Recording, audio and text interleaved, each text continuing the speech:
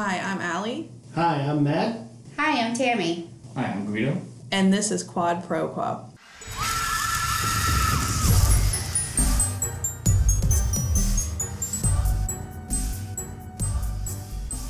We're starting month 3 of our podcast. That's so exciting. So exciting. And we have a special snack for you guys for this month. Yes, but just a refresher of what our podcast is, inspired by the Quid Pro Quo scene from Silence of the Lambs. Each week one of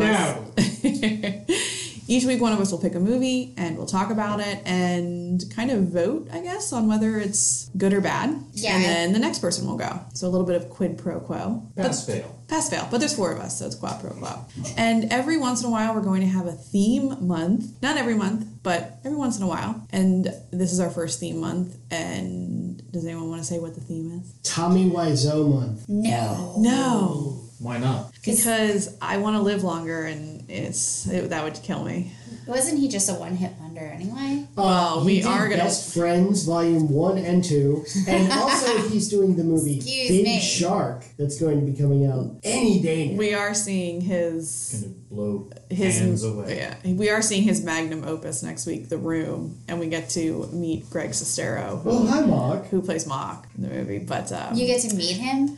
Yeah. Are you going to the Colonial to see Yeah, this? it's a meet and greet, and they're doing a live reading of one of the scenes on stage and asking for help from the audience. Stop it. I know. Tear me apart! No, so Tommy Wiseau is not our theme. Our theme is... Anyone? Or do you want me to say it? Mr. Spielberg. Steven Spielberg. I was picking Jaws for my pick this month anyway, so we decided to turn it into a theme month. So this month, everyone is going to pick a movie that Steven Spielberg was involved in. Not necessarily he directed it, because one of us is throwing a wrench in the mix there. I wanted to do... No, I like your choice. And so we're always going to give our opinion at the end of the podcast, but for theme months, on the last episode of the month, which is traditionally Guido's pick, we're also going to rank the 4 movies in order of our favorites. So, can't wait to win. Yeah. Rude. So this month, again, Steven Spielberg. My pick came out in 1975. Obviously, it was directed by Steven Spielberg, starring Robert Shaw, Richard Dreyfuss, and Roy Scheider. My movie is Jaws. There is a creature alive today who has survived millions of years of evolution without change, without passion, and without logic. It lives to kill. A mindless eating machine. I'm not going to go through every single scene in this movie. Hopefully listeners have seen it. I'm telling you, not everybody has seen this. If you're in our core friend group, you've been at least forced to watch this maybe twice. That's true. This is the first summer blockbuster. Yes, yeah, but we are going to talk about not that. everybody watches movies like we do. And there's people younger than us that would never watch a movie this old. Your son was interested in it. Well, He was. He told Allie, Yeah. Mommy was watching He was Jaws. like, Mommy was watching Jaws. And I was like, oh, really? He's like, I'm too little to watch it. I'm like, I watched it when I was your age. That's why it's my PG. There's favorite. nothing wrong. I know, that's what I said. You but I look wasn't big gonna, now. I wasn't going to turn it on or anything. Wow. I didn't want to be responsible for that. there's a severed head and shit. Yes. No big deal. So I figured we would just talk about kind of pivotal scenes in Jaws. I'm not going to, like I said, go through every single scene in the movie. So I figured we just talk about pivotal scenes, and I have very fun facts, and just talk about Jaws as kind of a movie that, in my opinion, changed the way people not only go to the movies, but also live their lives. I think it's one of the movies that affected the way people vacation, which I don't think ever happened before. But I'd like to open up with a question of, what was your guys' vacation when you were a kid? What was your kind of summer vacay? Tammy? We did a lot of trips to Florida because my dad's from Florida. And we have a lot of family there. So we didn't go away every summer, but that was probably the consistent trip that we would take, and we'd go to like the beach maybe once or... Was it to the Florida beaches, or was it like to Orlando, or is it just to family? It was different places in Florida. I mean, we would do Jersey Shore, but we would do Orlando, we would do Miami, we did Key West a couple times, so it was cool. Just kind of Florida. Guido? We would go to Rehoboth, and we would struggle to enjoy ourselves. Okay. Every summer you would go to Rehoboth? Yeah, it was Rehoboth. We went to Florida a few times. He also... And we argued there. It was just like... It's just another place to have a mediocre time. Gotcha. I always hear this story from his grandparents. His parents did a lot of jet setting in their like earlier years to Egypt and to other places. Wow. And, My mom tried to steal a bunch of stuff from Germany.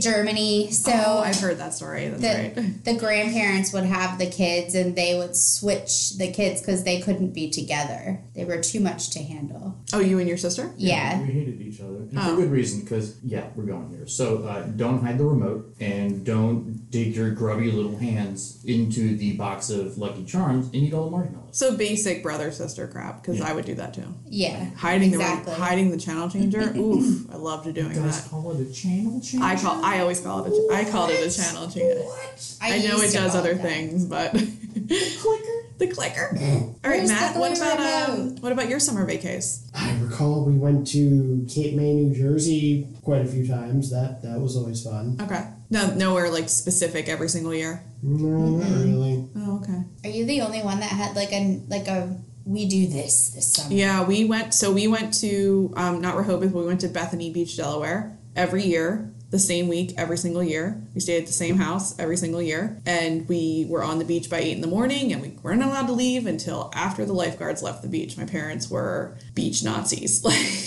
They were nice and golden brown. My parents wanted to get tan. They wanted to read. They wanted to not pay attention, which is why I've been pulled out of the ocean 3 times.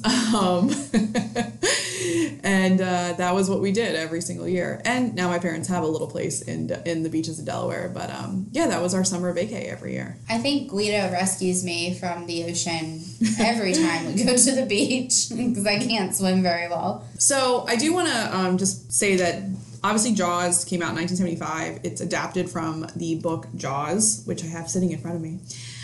Which was written by Peter Benchley, and that actually came out in 1974. My mom always says that everyone read the book on the beach in 1974, and then everyone went and saw the movie at the beach in 1975. So it was almost like this beautifully perfect marketing plan that everyone just flocked to see it, even though it would terrify them because they're at the beach. And it takes place in a fictional town of Amity Island, which they don't really say where it is, but it's kind of widely considered that it's either like Cape Cod or Long Island, something like that. That's what I felt like too. It was like a northeastern. Yeah, it's definitely a northeastern city, so we'll get to it. But despite the fact that nobody up there sounds like they're from up north up there. You said that, and when we were watching the movie this morning, I pointed out a ton of people that had accents. You pointed out 3 people, yeah, and one of them was Quint. Yeah. Meanwhile, it's a whole island full of people that are just like, one of them sounds like she was Chief Brody's neighbor in New York City, where she's like, you're not an islander unless you're born there. I didn't point out Quint because Quint is from Scotland, so I didn't say Quint. But there's definitely people that have accents, but yes. The white shorts didn't give it away with like the sweaters draped around the men's shoulders. Yes. It was filmed predominantly in Martha's Vineyard and a little bit in Nantucket and a little bit on the Long Island Sound. So it was filmed all over, but I think widely kind of considered that it's Cape Cod. Are sharks normally found in that area? In one part of the movie, they do talk about how when they catch the one shark, and we don't say your line yet because we're going to get to that. Don't say it yet. That the shark is very rare for the waters, and that shark they catch is a tiger shark, and a tiger shark would be very rare for the waters. But great whites actually aren't. They travel long distances. They go from north to south. So yes, a huge shark like that, rare. But a lot of the facts that we'll talk about in the movie are accurate to sharks and kind of science of sharks. The first scene we're going to talk about is the opening scene. One of the most iconic opening scenes in a film. So we open with titties. We open with a bonfire on the beach. These delinquent teenagers. Summer hippies just smoking and smooching and drinking. Smoking left-handed cigarettes. Oh, probably. And we kind of pan in on 2 people. One, Chrissy, and the guy who's kind of eyeing her down. And he comes over to her and she runs off. And he runs after her, and she says she wants to go swimming. And they're both so drunk. Super drunk. And she starts peeling off her clothes again. Yeah. And I would like to say, not again, this is the first time I'm saying this is a PG movie. This movie is rated PG, 1975 PG. You see, when she's running side boob, I mean, if you pause it, you would probably see, like, side nipple, but she strips down to completely nothing, and she runs into the water, and he's stumbling. He's a lot drunker than her. He can't get his clothes off. He kind of passes out on the shore trying to get his clothes off. And He'd probably drown in real life. That's what he said. But he wasn't face down, so it doesn't matter. It's not That's like what he said. It's not like he wouldn't. So you're saying this person is one of the few people on the planet that would stay perfectly still while they're asleep? Maybe. Won't roll over. Maybe. Won't face into it. But she swims not just in shallow water. She swims very far out, which night swimming... By a buoy. Night swimming is very dangerous. Night swimming, when you're drunk or high and naked, very dangerous. So... She looked like a really strong, confident swimmer, though. Yes. She looked very buoyant.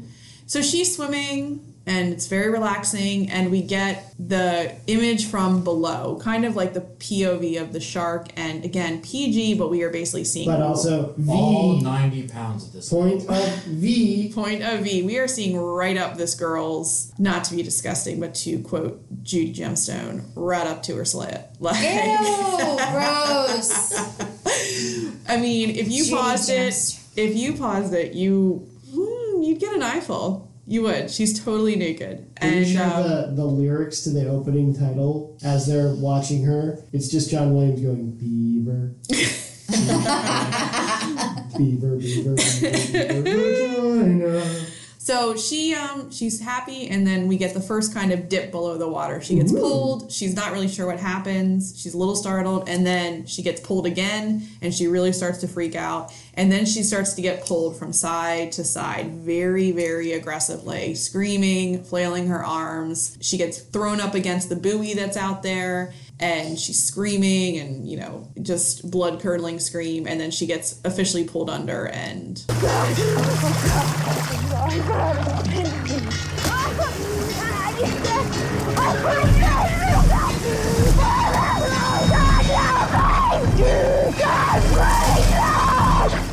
She was like a fishing bobber. Dies. When you catch the fish. So how did they record that screaming sound? Okay, well, I have answers here. Okay, so first, to achieve the kind of pull back and forth, there were 300-pound weights attached to her. So she basically was wearing a corset with wires coming out, and people were pulling her from back to forth. And I know that Steven Spielberg was on one end of that. And there was a myth for a long time that it was so aggressive that she actually, broke ribs and, broke her back and was, permanently injured. That's not true. She said that was never true. That was just a rumor.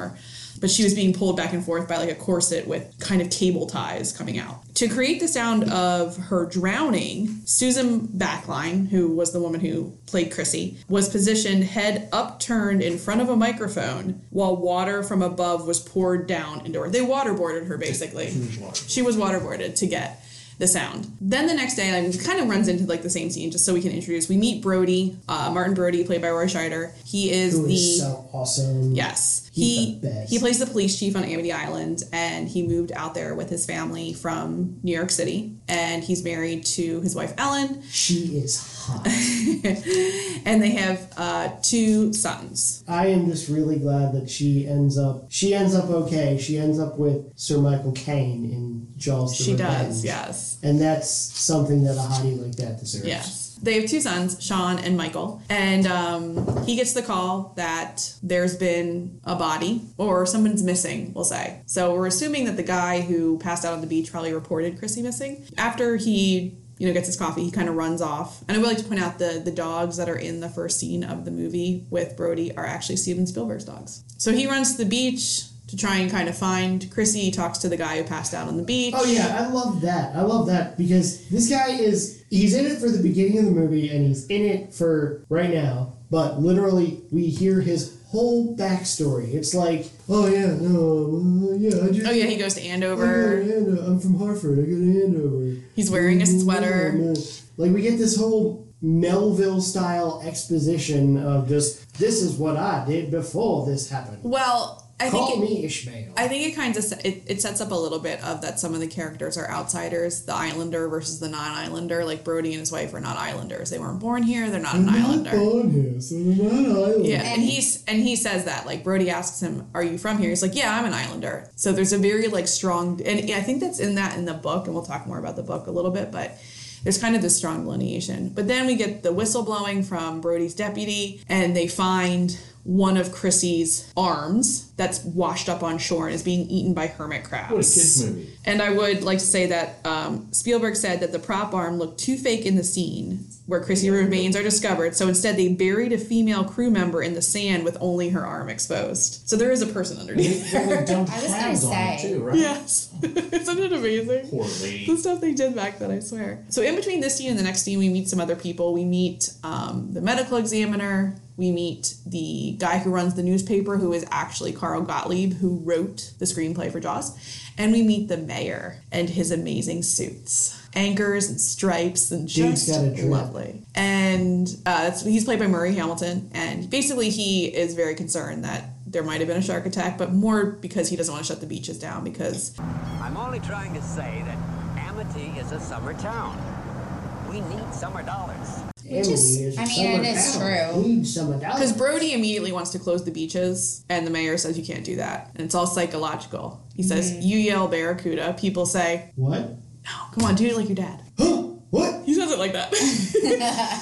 You yell shark, we've got a panic on our hand on the 4th of July. So if they don't make the money in the summer, they could die in the winter. It's kind of the way it is. So the second scene we're going to talk about, or any other comments on scene number 1? That life. Do you guys remember seeing this scene for the first time, or did it scare you when you first saw it? I don't remember it scaring me the first time I saw it, but I could definitely think back to if I was watching a movie for movies like this were new back then. Yeah. So the impression that it made upon the viewers of the movie terrified everybody. People were, leaving the theaters puking and just very terrified of the ocean. This is one of the movies I wish I could have been alive for when it came out. Because I just remember my parents telling me when they went and saw it and everyone just being terrified. Again, because it came out in the summer. So everyone saw it at the beach. I mean, not to say that was the goal of Steven Spielberg when this movie was created, but it certainly was a reaction that he was probably looking for fear. I mean, this is one of Steven Spielberg's first movie. It's not his first movie, but it's definitely his first big studio film. So it's very early on in his career, and I think he was just kind of hoping that it would be a hit. He also just hates sharks. And he doesn't. Drove him to filming on open water, which you should never do. Establishing a rule that you shouldn't do that. But accept it unless it's waterworks. Unless that's Kevin Costner in it. But we're going to talk about how that made the movie what it is. I mean, I personally think it's one of those movies that it shouldn't be, in my opinion, a perfect movie because everything possible went wrong in this movie. But because everything went wrong, it made it a good movie. It's just one of those kinds of things. It could have been better. Okay, you're just... You're just really trying to get a reaction out of me right now. Better? No, because remember we're like when you introduce another character, we'll talk about the what could have been. Okay. So we're going to talk about the second attack. Scene 2 we're going to talk about is the second attack. I think it's really great that, we're not even 20 minutes into the movie and we're already getting our second shark attack. Is that Kittner boy? Yes. With blood. Damn Kittner boy. Fucking Kittner boy. With lots of blood. And also, let's pour one out for Pippin. Yeah. Pippin. I'm not totally sure which one it is. So I felt more for the dogs than... Wait, is that another one of his dogs? No. Oh, he's not saving... But I have a story about Pippin too. So we open up to just like a very calm day on the water. Not a lot of people. Because again, it's before the season starts, which apparently the season in Cape Cod starts July 4th. Everyone's kind of on the beach. Brody's on the beach wearing jean shorts and a cut-off sweatshirt with his wife and his kids. We kind of see like a little boy run in to the water with his raft. We see a guy throwing a stick into the water and his dog fetches it. Just a very calm day. Normal. Very calm, very normal. Busy and crowded though. No, not this. Not you didn't this think beach. so? No, it's pretty quiet. So then we get the second attack. First, we get the guy throwing the stick to his dog, Pippet, and then Pippet's gone. We don't see the kill on screen. The kill was recorded on screen, but when they tested it in front of audiences, they said it was too severe and they didn't want to watch a dog die. So they cut the kill from the movie. People, okay. Dog, no. Yep. But apparently the next scene, which is where a 10-year-old boy on a raft gets savagely eaten by a great white, was okay for test audiences. He was a ginger. He deserved it. I did just get chills when you talked about the dog dying on the screen. It's sad. Yeah. But that 10-year-old child mauled to death. So we see Alex Kittner go in with his raft, floating around, and then we see again the POV of the shark coming up from beneath. And this is a savage kill. Are there any pieces left? I don't think so. There is a lot of blood. It's a geyser. The raft comes back. Oh, well, see, I remember the first kill, like this rude ass shark that like doesn't finish his food. Some pieces washed. He filled up on breasts in that scene. Okay. Well, they were built for speed. Everyone kind of runs out of the water. All the other kids. Meanwhile, the Kittner boy is more like a chicken strip compared to Chrissy being like a 10-piece meal. So all the other kids come out of the water. And Alex Kittner's mother is kind of looking for him, doesn't realize what's happened. And then we see the torn up, bloody remains of the raft wash ashore, and that's the end of the scene. So that's the second kill. So probably terrible. within 20 minutes. We get the killing of a girl and the killing of a 10-year-old. And a dog, which we don't say. But he's a night feeder. The most vulnerable populations. Yes. That was scene 2 that we're going to talk about. Which is probably actually one of my favorite scenes of the movie, because I kind of love it. They show the killing of a child. I don't know why. It's savage, but I think it's kind of cool. Every July 3rd now, I share a meme that says like remembering Alex Kittner who died today, and Chief Brody did nothing to keep the beachs open. Yep. He stood there for 40 minutes. Keep the beaches closed. So the next scenes we're going to talk about are kind of one big scene. I mean, it's a bunch of different scenes, but we're going to talk about the town meeting. So after Alex Kittner is killed, his mother posts an ad for anyone who kills the shark. They get a $3,000 reward. So they have this town meeting to talk about how they're going to handle everything. Are they going to close the beaches? Everyone's very worried because again, all of these islanders don't sound like they're from the island. I mean, you're gonna close the beaches. No, that one guy says, is the bounty in cash or check? He says it like that. That sounds New England. One guy in the whole room. I'm sorry, should Michael Rappaport be in this movie and just be every single character for you? Will that quench your thirst for a New England accent? Is he from New England? He's from Boston, I thought. Or New York, at least. Oh. Definitely one of the worst actors. So everyone should just have been narrated by Stephen King. Okay. And then it would have been okay. Brody says he is going to close the beaches, and everyone's in an uproar. And then we are introduced to Quint. So this is the introduction to Robert Shaw, who plays Quint. He drags his nails down the chalkboard to get everyone's attention, and then does this amazing speech how, he will catch it. He'll find it for 3, but he'll catch it and kill it for 10. He doesn't want any help. He's amazing. Lots of stories about Robert Shaw in this movie and being basically drunk the entire movie. Originally, there's no doubt in my mind that would just be what he would do. Yeah, he was not nominated for an Oscar for this movie, which I think is complete bullshit. And it was almost Lee Marvin. It was almost Lee Marvin. So Lee Marvin was originally supposed to be in this role. Which I think would have been good too, just more of a cowboy and not so much a grizzly sea captain. I prefer Robert Shaw in this one because I feel like if Lee Marvin was there, and Lee Marvin was probably just as much of a drunk as Robert Shaw was, Lee Marvin had a much deeper voice, so Quint would have been like Farmer Fran meets Herman Munster. You just couldn't understand because Remind me of what he's in. So Robert Shaw was in he was in a Bond movie. He was in From Russia with Love. Yeah. The other gentleman. Oh, Lee Marvin? Yeah. Oh, Lee Marvin is from like old westerns. He was in not The Great Escape, The Dirty Dozen, and he does have an Oscar. He was in like French Connection? No, he's not in The French Connection. That's Gene Hackman.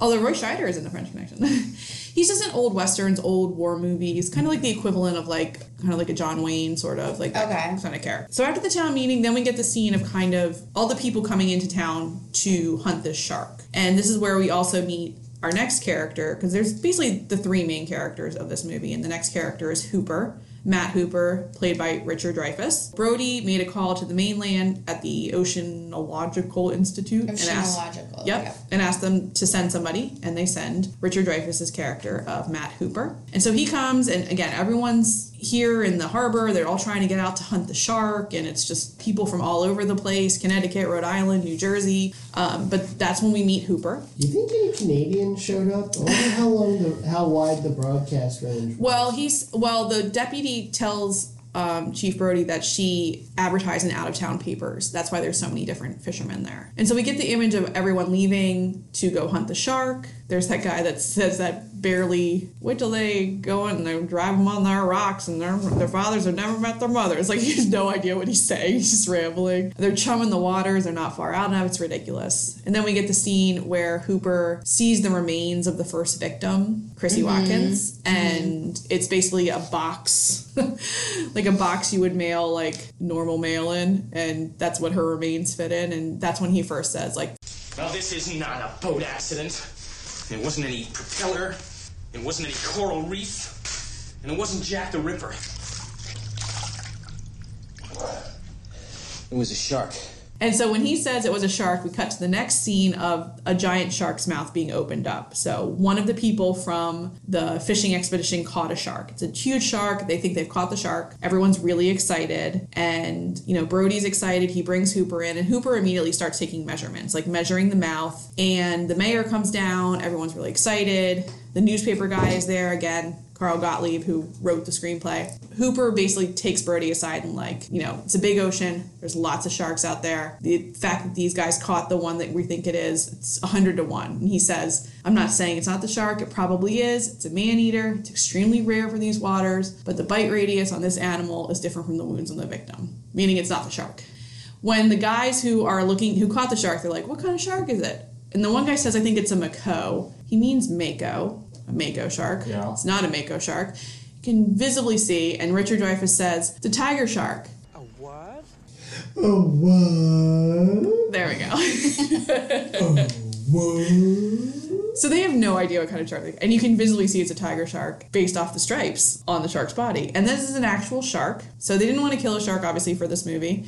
So they got wind of a shark that was caught and killed in Florida, and they sent someone down to get the body. By the time it got back up to them, it was several days old and very smelly. So filming that scene was not fun. And then we get basically the mother of Alex Kittner coming and saying to Brody, she slaps him in the face very hard and says, you knew there was a shark out there. You did nothing, and my boy's dead now. Surprised she didn't try to burn him with her Coke bottle glasses. Yeah. Like a magnifier to an ant. And fun fact, Roy Scheider said that the woman who played Mrs. Kittner smacks him in the face. She was actually hitting him. Apparently, the actress could not fake a slap, and so the 17 takes were some of the most painful of his acting career. There's one take where she slapped him. Yeah.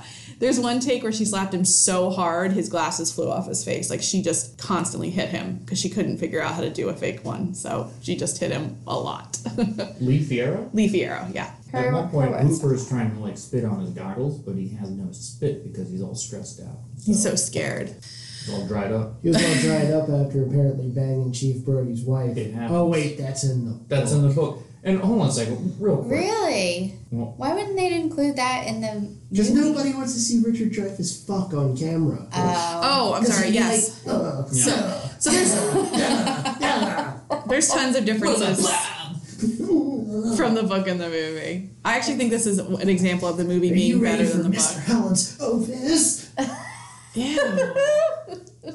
This is... You think he used the puppets from What About Bob?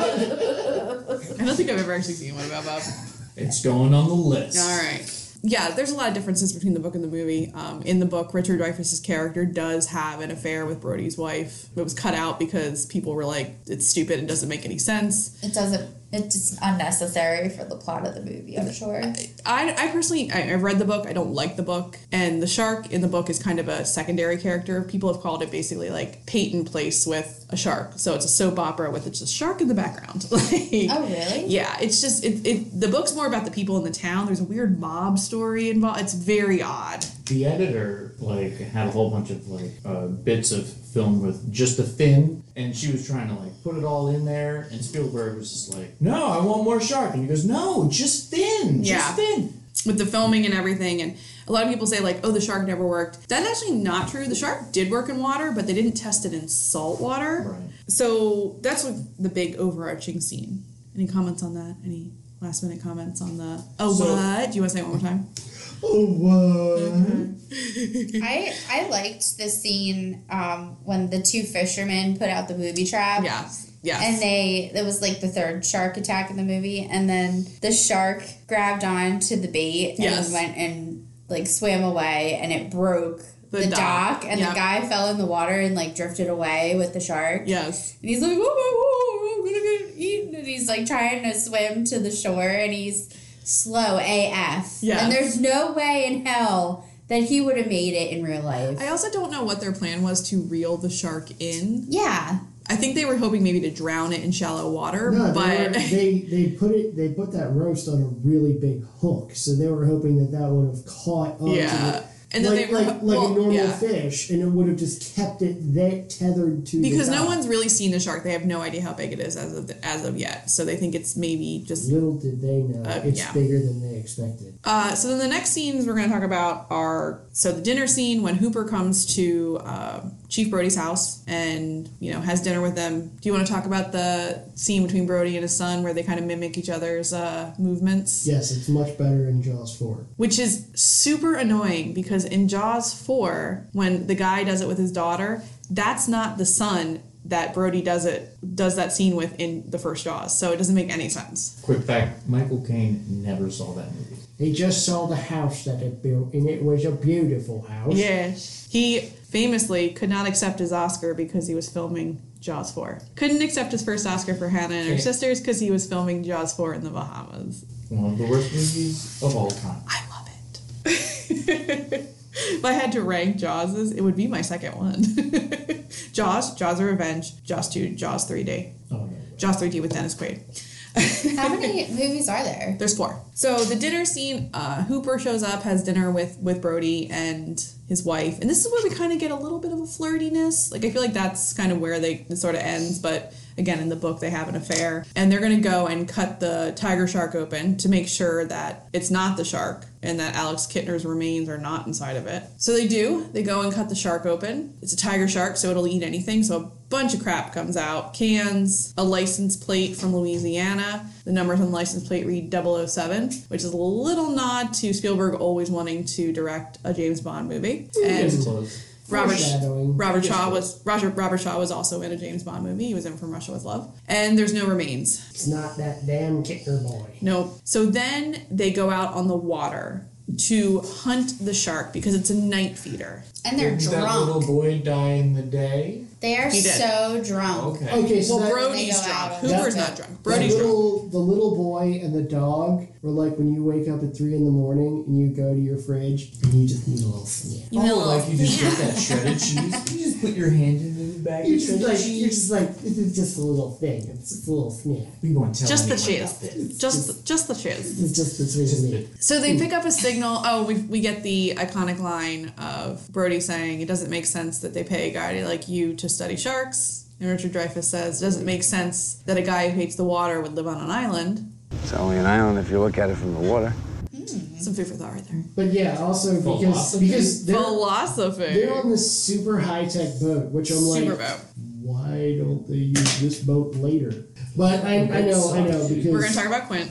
where do you get all the money for this? Huh? Yes. Who pays for this? And then Richard Dreyfuss is like, I know. So I'm actually He rich. wasn't born an old man, dude. He is rich. In the book, he's very rich as well. Fun fact, one of the other actors who was approached to play this part was the dude. Which I feel like I thought Richard Dreyfuss was good in this movie, but Jeff Bridges would Jeff Bridges would have been sitting there and be like, yeah, I'm rich, man. That's like your opinion, man. I would like to see Jeff Bridges get all the work. I'm not one of those people that's like, oh, that would have been better because I think movies are made the way that they're supposed to be made. And even though I don't like Richard Dreyfuss and I don't like what he said about Jaws since making this movie, I do think Jeff Bridges would have been a good choice as well. Mr. Dreyfuss was recommended by Star Wars Man. He was recommended by George Lucas, yes. And Richard Dreyfuss has said the only reason he did this movie is because of a movie he made right before this. He was afraid was going to bomb, so he thought, I should sign up for a movie so I have a job. But he turned it down. So he turned it down and then found out that his movies may not do well. Yeah. May not do well. And they was like, can I have it back? Yeah, he's an a-hole. They started shooting without these positions. Right. So then we get the jump scare, the first jump scare when I still jump at it. When Hooper goes down to check the hull of a boat, there's a huge shark tooth in it. He grabs the boat and a head comes out. And no matter how many times I've seen this movie, if I see it in the theater, which they always show it at the Colonial in Phoenixville, people still jump at that part. We're going to talk about another jump scare later in the movie of when we first see the actual shark. Like, we haven't really still seen it later in the movie. And Steven Spielberg says he actually regrets putting this jump scare in. He says he got greedy because people jumped so hard at this one, and that the second one where we see the shark for the first time, right before Brody says his iconic, people didn't jump because they kind of were already expecting it. They're on guard. So he regrets putting the head pop out. Oh, I love the head pop out. I know, it's scary. I jump every time too. So then we're going to talk about the third attack. The start of the season, we're seeing all the people come in to Amity Island on the ferry, which I have been on that ferry. I have been to many of the spots where Jaws was filmed on Martha's Vineyard.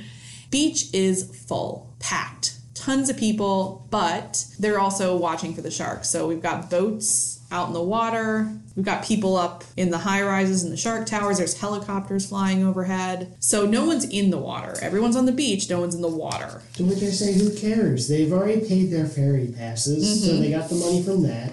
They're already probably going to go somewhere to get something to eat, somewhere to stay. The town is already locked in for the beach dollars. Meanwhile, the mayor's like, why aren't you in the water? Yes. Who gives a shit? They're already here. Isn't he wearing a suit jacket too? With anchors on it. Yeah, he's Amazing. like completely dressed, walking around on the sandy, hot beach. Also, residents were paid $64 to scream and run across the beach as extras. I've always wanted to be a movie extra. They don't look scared. Yeah.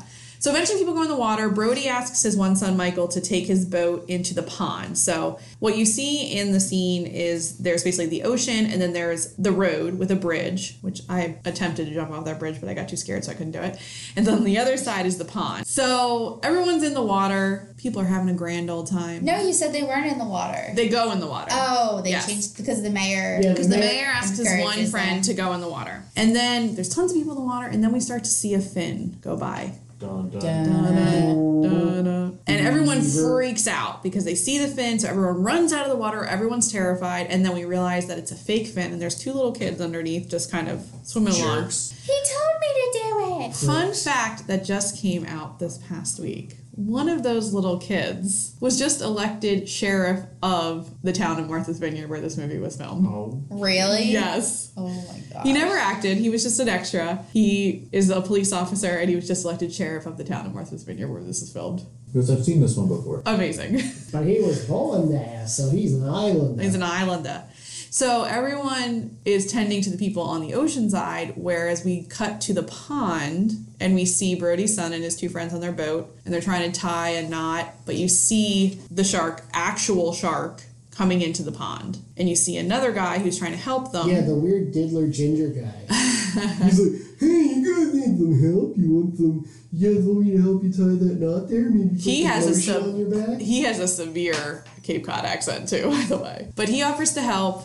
He gets knocked into the water by the shark, so his little rowboat gets overturned. And then the boys get knocked into the water. And then we see kind of the first image of the shark, and it bites the guy, and then we see a severed leg fall to the bottom. Screams.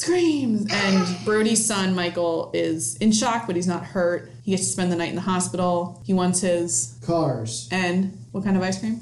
Coffee. What kid would want coffee ice cream? None. That's really popular in Fucking sociopath would want coffee ice cream. Yes. Yeah. So Brody basically says to the mayor, we're hiring Quint to kill the shark. You have lost all credibility.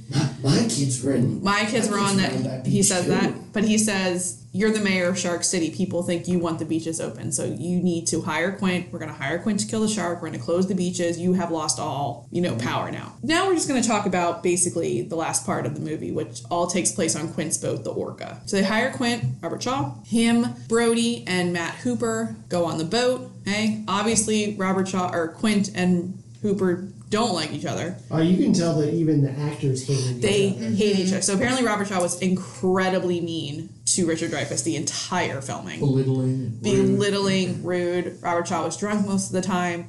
Richard Dreyfuss didn't want to be there. Roy Scheider was sunning himself every day so he could give two fucks. There's famous pictures of him just on the beach with one of those aluminum foil folds, and he's just no shirt on. He's so tan in this movie. Tell me when you're ready for me. Pretty sure he died of skin cancer too. The type of shit he was saying was hey Dreyfuss, I bet you can't do 20 push-ups. Yeah, just really horrible filming. He probably would have been hey, you bet you can't do 20. Yeah. You can't do it, and we find you suck. They were basically the children on set. Oh, I also forgot to point out that in the past scene where everyone's on the beach and they get the reporter who's doing a report from the beach is actually Peter Benchley, who wrote the book. So the reporter is Peter Benchley. I think you did say that. The one who says... A cloud in the shape of a killer shark.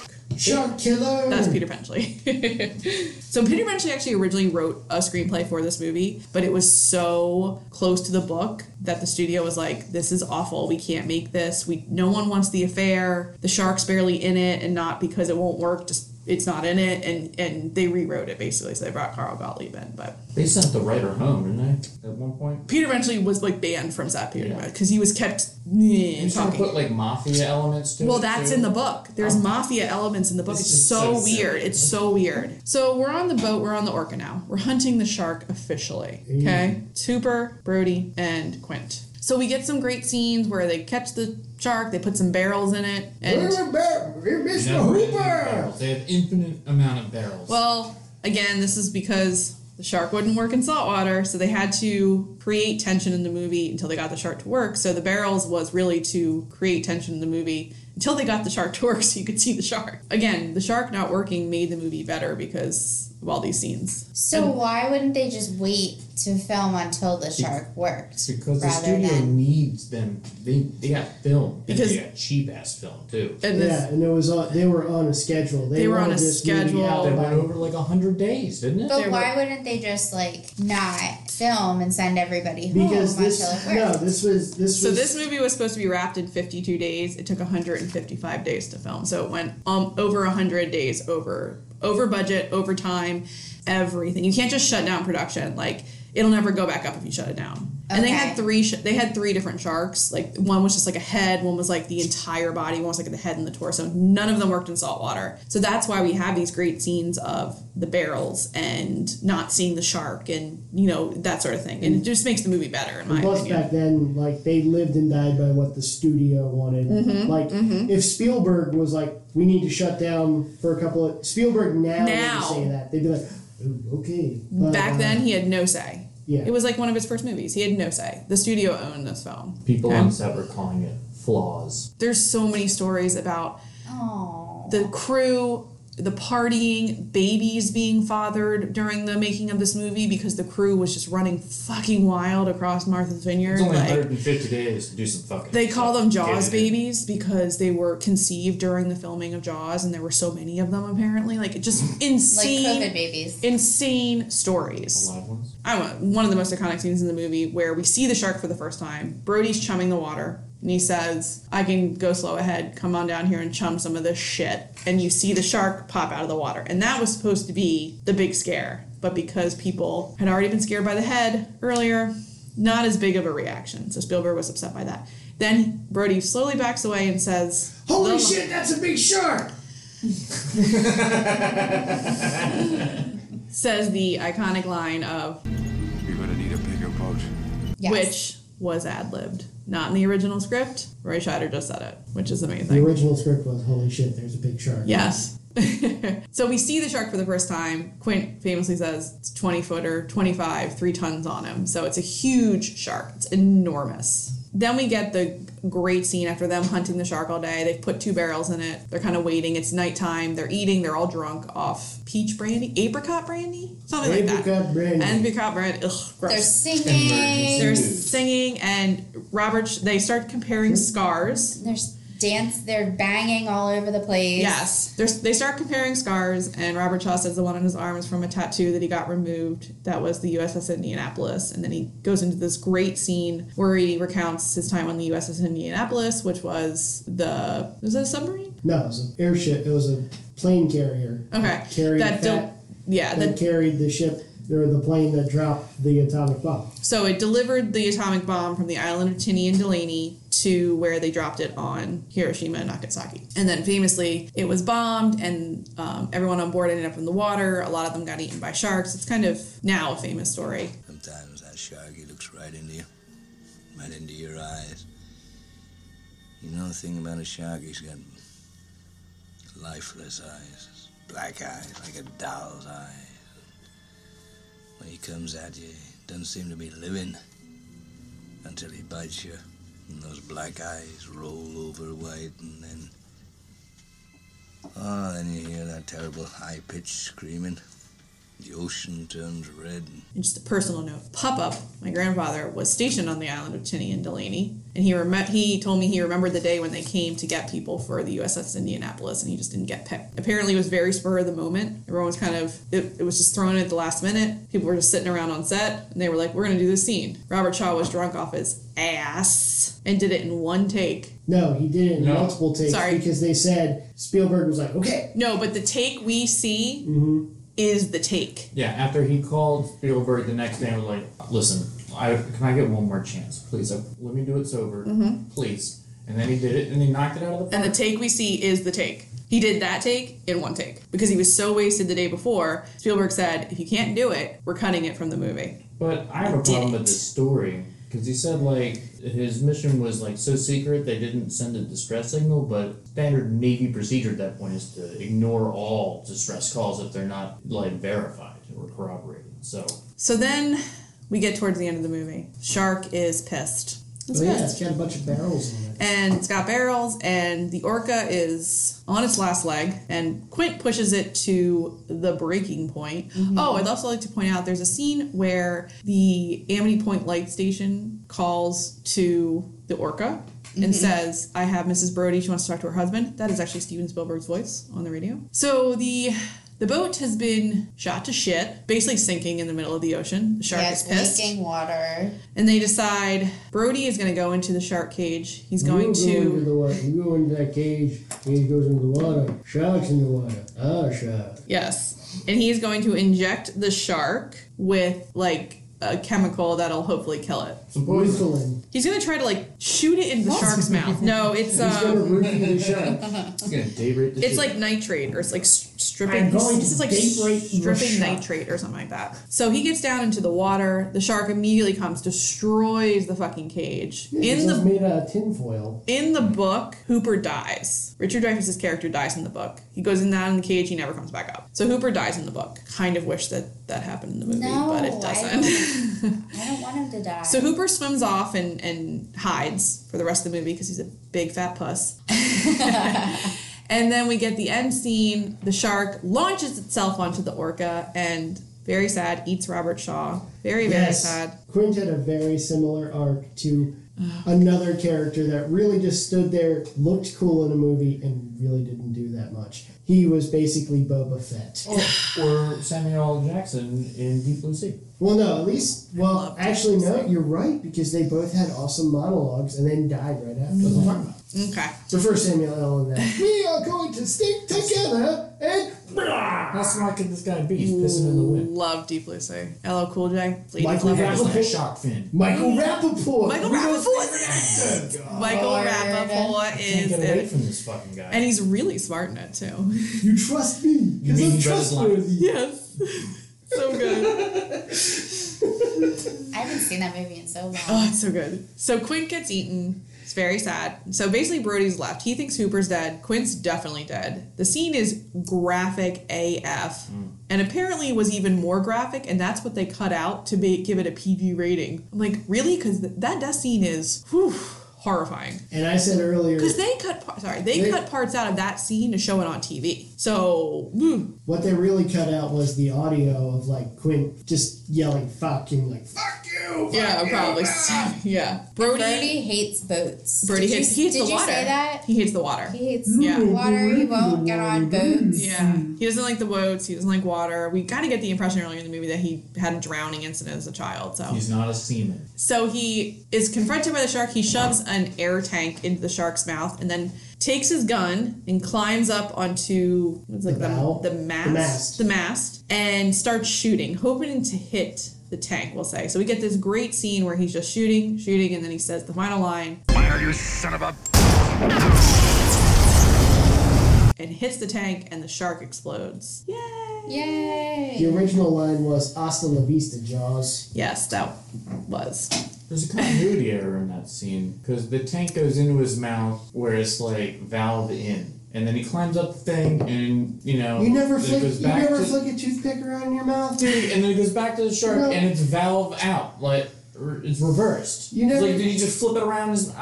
Do sharks have tongues, dude? Yeah, we see the whole thing's mouth. I don't think so. Sharks don't have tongues unless it's like a Pixar shark. Which in Finding Nemo, the great white shark is named Bruce, which is the name of the shark in Jaws, named after Steven Spielberg's lawyer. The shark in Suicide Squad had a tongue. Steven, really? Yeah. He named it after his lawyer. Animated shark had. Jaws. Also, with the schedule expanding from 52 days to 155 days, Steven Spielberg had to juggle Universal's impossible deadlines, an unfinished script, chaotic conditions off Martha's Vineyard, and a belligerent Robert Shaw. On the last day of shooting, Spielberg had heard rumors of a dunking from the mutinous crew. So while the last shot, the blowing up of the shark, was being filmed, Spielberg was on a plane back to Los Angeles. Because he heard that the crew was gonna throw him in the ocean, basically. So he wasn't even there for the last scene? No, he was back on a plane to LA. Said, miss me with that. So then we get Brody, and Hooper returns. He's not dead. Like I said in the book, he is dead. And they swim back to shore on the barrels. And have a threesome with his wife. I mean, we don't know. Maybe. And that is the end. And that's Jaws. So Jaws was nominated for 4 Academy Awards. It won 3 out of 4, mostly for sound. John Williams, sound editing. It lost Best Picture to One Flew Over the Cuckoo's Nest. Which is a great movie. Robert Shaw was not nominated, which is bullshit, but did host the Oscars that year, making him one of the only hosts to host the Oscars and star in a movie that year that he died in. Jaws was a huge hit, obviously, and it killed a shit ton of sharks. Yes. So Peter Benchley has, he's dead now, but he famously said that if he had known the effect that his book had on the sharks, which people started killing sharks a lot because of this movie, he never would have written the book. And he spent the rest of his life campaigning or working with different groups to save sharks because of what his book did, basically. Fine. They only have one active predator. Like, really, come on. It's the orca. Well, after this movie, a movie called Orca did come out, which was a ripoff of Jaws. It starred first Dumbledore from Harry Potter, which I can't think of his name. Richard Harris, and it was called Orca, and it was a killer whale. And Bo Derek was in it too, wasn't she? Was she?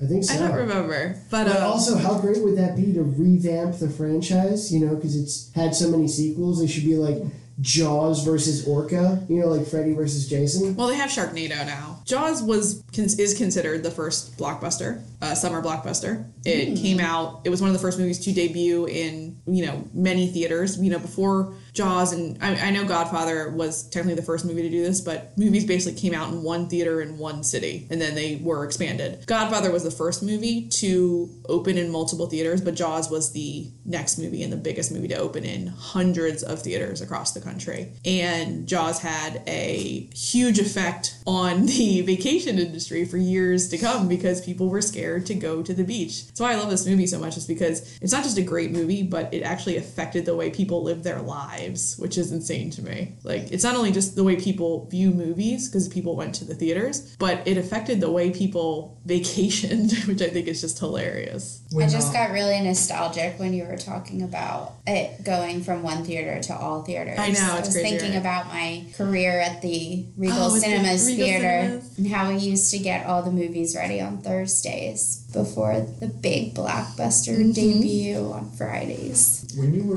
fun fact, I'm not tall enough enough to man the machines. Oh, the reels. projectors? Yes. Oh, wow. I'm too short. So the Jaws ride at Universal Studios in Orlando is not there anymore. I did get to ride it before they got rid of it. It's now the Harry Potter. They replaced one of my loves with another one. But if you do go to Universal Studios, you'll see little nods to the Jaws ride. So in one of the windows, one of the shop windows, it's there's like a shark mouth. And there's a record that's called Here's to Swimming with Bow-Legged Women, which Robert Shaw's character says earlier in the movie. And women with bow-legged women. I think there's even a shop Drinking like on the London side before you go into Diagon Alley that's called like Quint's record store. So they have little nods, but the ride's not there anymore. It was a terrible ride. It was a I still terrible loved ride. it. So this movie spawned 3 sequels: Jaws 2, Jaws 3D with Dennis Quaid and Louis Gossett Jr., which takes place at SeaWorld, and Jaws the Revenge with Michael Caine and Mario Van Peebles. And Christopher Guest. And so we get, in Jaws the Revenge, we get the storyline that the shark, which is not obviously the same shark from the first Jaws, because that shark got blown up, but that the shark in Jaws the Revenge is related to the first shark. Oh, for goodness sake. And can detect the bloodline of Brody's family. It can sense the blood. It could do a blood Which is test. weird because it's like psychically connected to the mom. So technically she's not blood related to Chief Brody. In Jaws the Revenge. Unless he like bled into her or something. Kills, the first scene in Jaws the Revenge, it kills Sean, the youngest boy. The one that did the face thing. The one that did the face thing. And then Michael, the oldest son, lives down in the Bahamas. And the shark, Ellen Brody, who's actually, it's the same woman who's in the movie, and she says, "It's hunting our family. It's coming after you." And so it kind of operates that the shark is on a vendetta against the Brody family. It's just crazy. The shark was in a cell, writing down the names of the family, just over and over again. I was wondering if, when you were doing your research for this movie, you came across a small story about when Steven Spielberg brought some friends to the set. I don't think so, no. I read something along the lines where he brought his friend Martin Scorsese and George Lucas. Oh, yes, I did, but you go ahead. And John Milius, and they visited the effects shop where Bruce was being constructed, and Lucas stuck his head in the shark's mouth, just as a gag, but Milius and Spielberg snuck to the controls and made the jaw clamp shut on Lucas's head. And he was stuck there because it broke. He was stuck there for a little while, and then they released him, and then his friends ran away because they thought they broke the shark. Hey, guys, I think the shark it's stuck on my head now. I seem to have fallen and broken my leg. This is great time for me to think about how I'm going to finish writing my movie series. All right, well, I guess, like I said, at the end of the month, we're going to rank our Spielberg picks. But, Tammy, do you want to give your opinion of Jaws? A pass-fail, I guess. Oh, we're doing pass-fails now? Well, yeah. It's a pass. It's a classic. So you love it? Yeah, it's a classic. Yeah. Guido? I like this movie. It gets a nice, 7.5 on the violence scale, on my violence scale. I like it. Good. Any comments you had about the gun used in the movie, or guns? Gosh. Would that gun have been able to blow up that tank? Did that gun get wet? Would it have been able to? He hits the tank, not the shark. He hits the tank. Yeah. Do we see any flames? No. No, because it's a compressed air tank, okay? Yeah. The gun perfectly sufficient in rupturing that tank. Okay, all right. That's all I wanted to know. Okay. Matt? Remember we lived together. I'm not going to say I don't like this movie, because I like this movie, but you know what? It's just the movie. Seriously, I have to watch it every time it's on. You don't have to watch it every time it's on. I have to watch it every year. Literally, let's watch a different movie. It's like I put it to berated people. Don't you say a word. When I was in high school and then I was in college, literally every English class I had to read the fucking Scarlet Letter. I never had to read that. You never had to read that? No.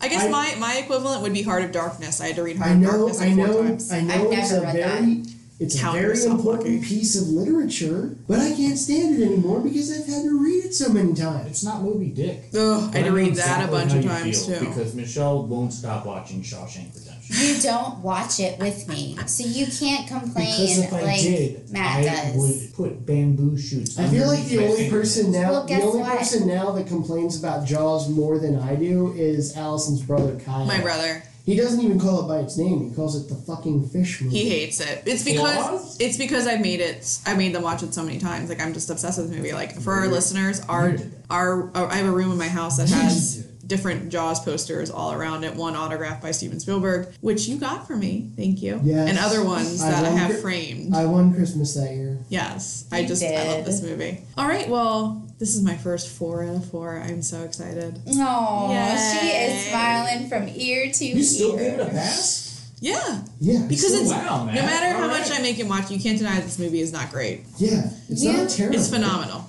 It's phenomenal. You would fail my favorite movie just because I've made you watch it several times. You say several, like, what number do you think? Are we talking about Shawshank right now? I love Shawshank Redemption. Well, okay, what number do you think? How many times do you think we've watched that movie?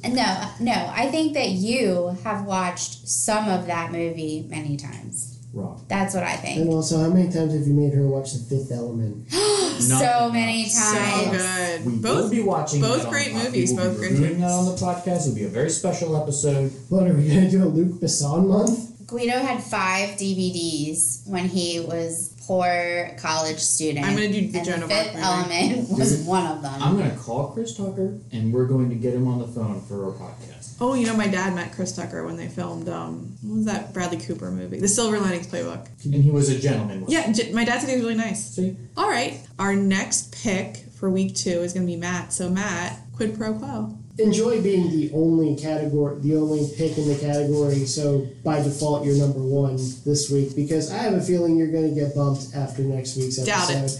Because we are reviewing what I believe to be the greatest thing that Steven Spielberg ever offered to cinema, and that is the character of Indiana Jones. But which one are we doing? Well, I flipped a coin because I was either going to do one or the other, and the coin dictated that we do Indiana Jones and The Last Crusade. So the Jaws 3D of the Indiana Jones series. No, because unlike Jaws 3D, this movie doesn't suck. It's true, Jaws 3D And it's is got terrible. Nazi bashing in it. So bad. All right, so Matt, where can they watch Indiana Jones and the Last Crusade? Is it available on any streaming services? Unfortunately, it is really only available for purchase on streaming services. You can actually get the box set of the 4 films, because yes, unfortunately, there are 4 films. Soon to be 5. You could get the box set of 4 films for cheaper than it was to buy 5th one's coming out soon. just the 3 movies, the first 3 movies individually. Okay, so if you can watch it, But I mean, also, come on, who hasn't seen Is this Shia LaBeouf in the 5th one? I don't think so, but it's written. The 5th one that is going to be coming out is written by Phoebe Waller-Bridge of Fleabag, and so it's probably going to be written really well. I will say that. Okay, so if you can watch Indiana Jones and the Last Crusade, that is Matt's pick for week 2 of our Spielberg month. Any closing thoughts, guys? Stay out of the water. I was going to say something about the goblet, but completely brain farted on that one. All right. The penitent man. Well, join us next week for Indiana Jones and the Last Crusade, and thank you for listening, wherever you stream podcasts. Beaver. Beaver, beaver, beaver, beaver, beaver, beaver. Bye, guys. Beaver.